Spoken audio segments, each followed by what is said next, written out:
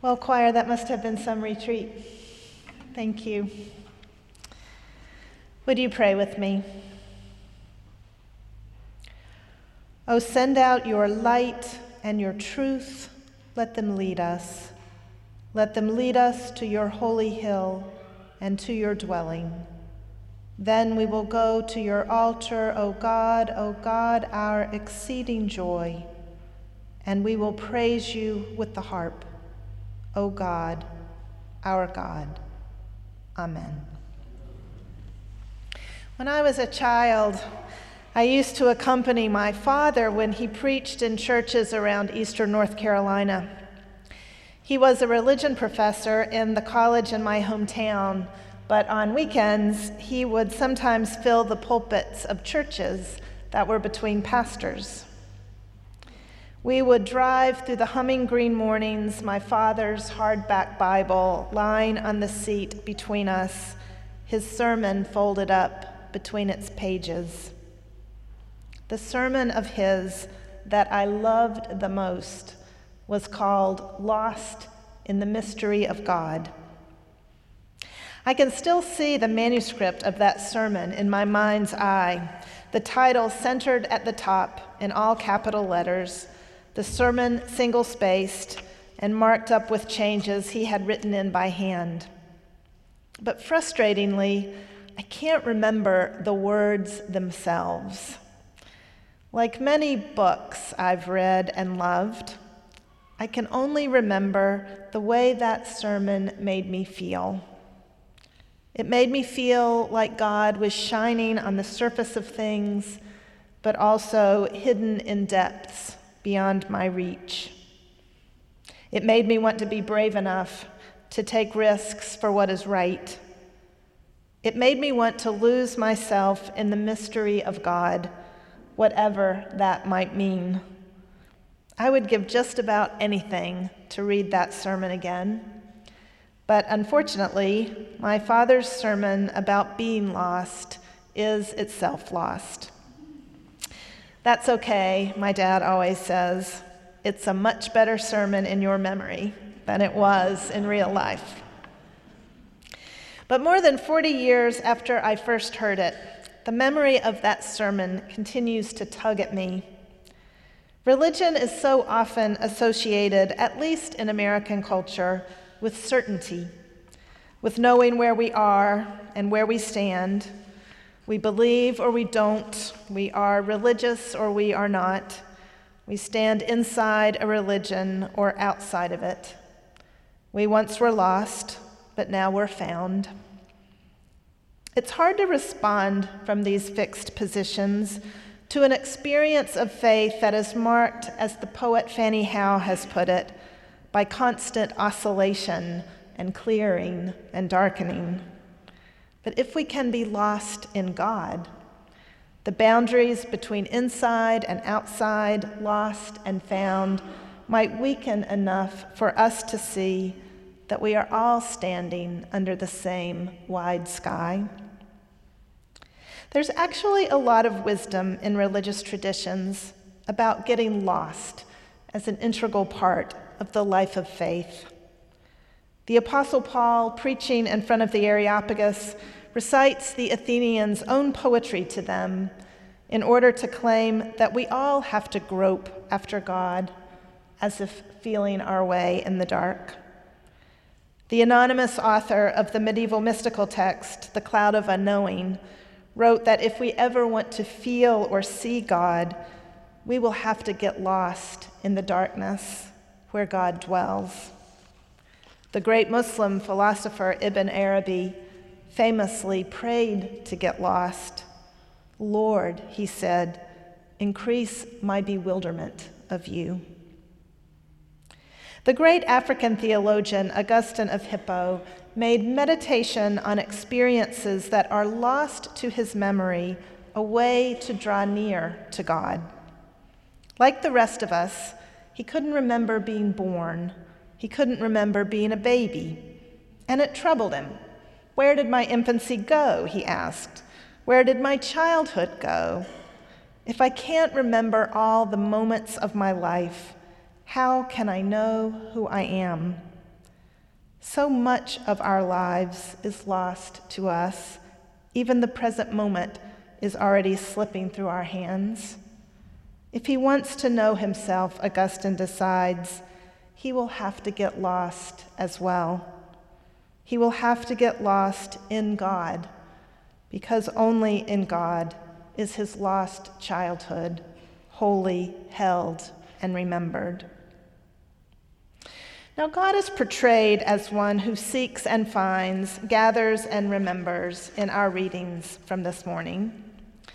In the verses from Psalm 107 that Alden read for us, God hears the cry of hungry, thirsty people lost in the desert, and God delivers them, not by some startling miracle, but simply by leading them to an inhabited town. There's no water struck from a rock or any manna from heaven, just the miracle of other people, whom God clearly expects will care for these refugees who have been out in the desert with no water and no food. For the psalmist, this is the miracle, the sign of God's steadfast love, that God trusts us to tend to each other, that God has placed us in each other's care. The reading from the Gospel of Luke that Aidan read for us is one of 3 parables about lost things that Jesus tells in response to the criticism that he welcomes sinners and eats with them. The first is the parable of the lost sheep, the second, the parable of the lost coin, and in our reading today, the parable of the lost son, in which a man's youngest child asks to receive his inheritance early, squanders it, and returns home, hoping his father will take him on as a hired hand. While he's still far off in the distance, his father sees him and, filled with compassion, rushes out to meet him with an embrace and a kiss and a celebration. The elder brother refuses to participate. He's been working obediently all these years and never had parties thrown for him. The father goes out to this son too and explains that they have to celebrate because it is a resurrection. My son was dead and is now alive, he says. He was lost and now he's found. This is what we do when the lost are recovered, he tells his son. We rejoice. This parable has an unfinished feel to it, in part because we never get to hear the older brother's response and are left to wonder if he storms off into the night or consents to celebrate his brother's return. But it also feels unfinished because of the presence of the enslaved people who work for the man in this story. They are tasked with creating the celebration. Bring a robe, bring a ring, bring sandals for my son, the man tells them, and kill the fatted calf for the party. In a story about welcoming home the lost, their presence reminds us that someone, somewhere, is scanning the horizon for them, too. The philosopher Alfred North Whitehead once wrote that God's nature is best imagined as that of a tender care, that nothing be lost. And that care, he believed, was a judgment on the world, the judgment of a tenderness which loses nothing that can be saved, the judgment of a wisdom which takes what the world regards as moral wreckage and carries it forward into eternity. God's impulse to save, to gather, to remember is a judgment on the way we render people disposable. And it is a judgment on the way we calculate which losses we will sustain, how many deaths in the desert or in detention centers we will tolerate, how many lives lost to war or incarceration or gun violence will we bear, how many cuts to the number of refugees we receive into this country will we allow. The number, apparently, and I indict myself here, is quite large. How can we learn to be those people in the inhabited town that God trusts to care for the refugees coming in from the desert? How do we learn to keep our eyes on the horizon and not look away when it gets too difficult? We might have to get lost in order to find our way. There's an old quest tale that doubles as a kind of instruction manual for getting lost on purpose, the 13th century quest of the Holy Grail. It's a kind of pilgrimage, although on the face of it, pilgrimage seems like a practice whose purpose is to keep us from getting lost. There are way markers on a pilgrimage. There are well-trodden paths to follow and fellow pilgrims to keep us on track. But going on a pilgrimage is also about getting lost, even if we're following a well-worn path in the clearly marked footsteps of others. The practice of pilgrimage moves us beyond the boundaries of what is familiar to us and into a liminal space in which anything might happen.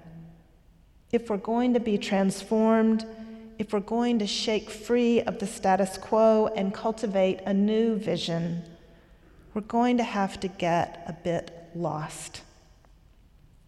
Now, you probably know some version of this story. The knights of King Arthur's Round Table are called to go out into the world to seek the Grail, a holy object powerful enough to heal the land. But there's no map for this quest, no sure path to follow. The knights have to begin their journey by getting lost deliberately in the woods. They avoid the clearly marked paths and launch themselves into the most trackless parts of the forest in the hope of encountering some sort of adventure that will make the next step of their journey clear. Every adventure presents them with a choice, a moral choice, and if they choose well, then the next little part of their journey unfolds. And that's how they move toward their goal, little by little, choice by choice.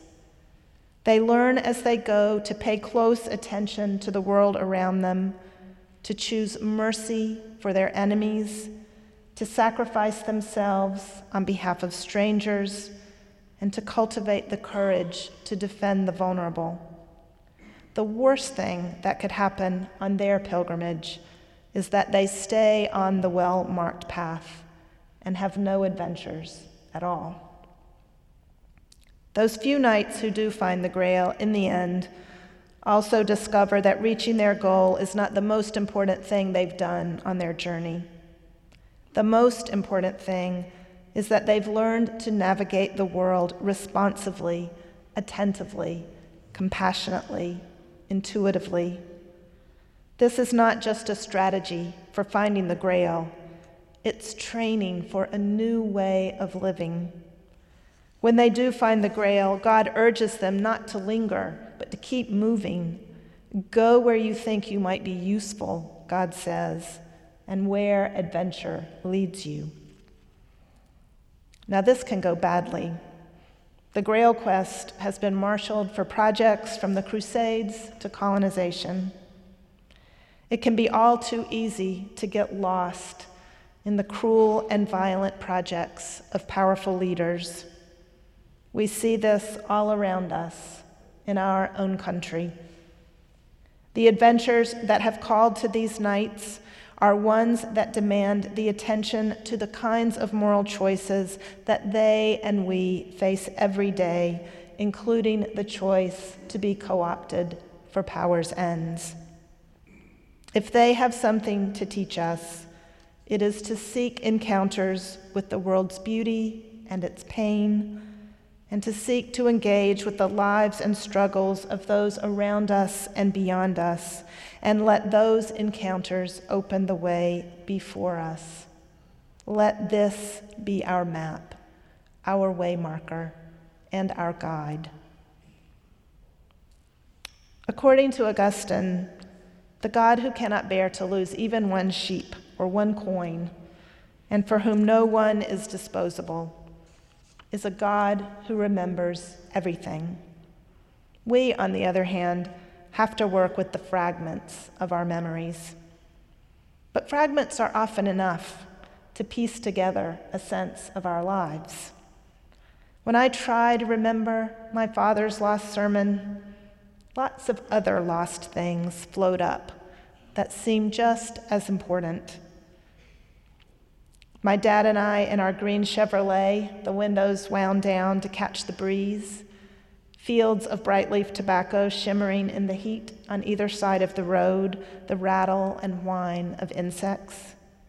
My theological questions, Dad, do you think there's really a hell? And his thoughtful answers, why would God build a permanent place for evil? The crunch of our tires on the gravel of church parking lots and the elders smoking outside, waiting for us to arrive. The way my dad would look for me and catch my eye when he came out into the chancel, the way the backs of my legs would stick to the pew on hot days. The young man in one church who leaned forward to listen when my father preached, as if he would drink every word like water if he could. I remember taking out a sheet of loose-leaf notebook paper after church one afternoon, writing the words, "Lost in the mystery of God," across the top, and composing my own sermon. I can see that sermon in my mind's eye, too. One long paragraph in big, looping cursive. But that sermon is also lost. Lost in the mystery of God, where every story is remembered and every forgotten thing is shining. Amen.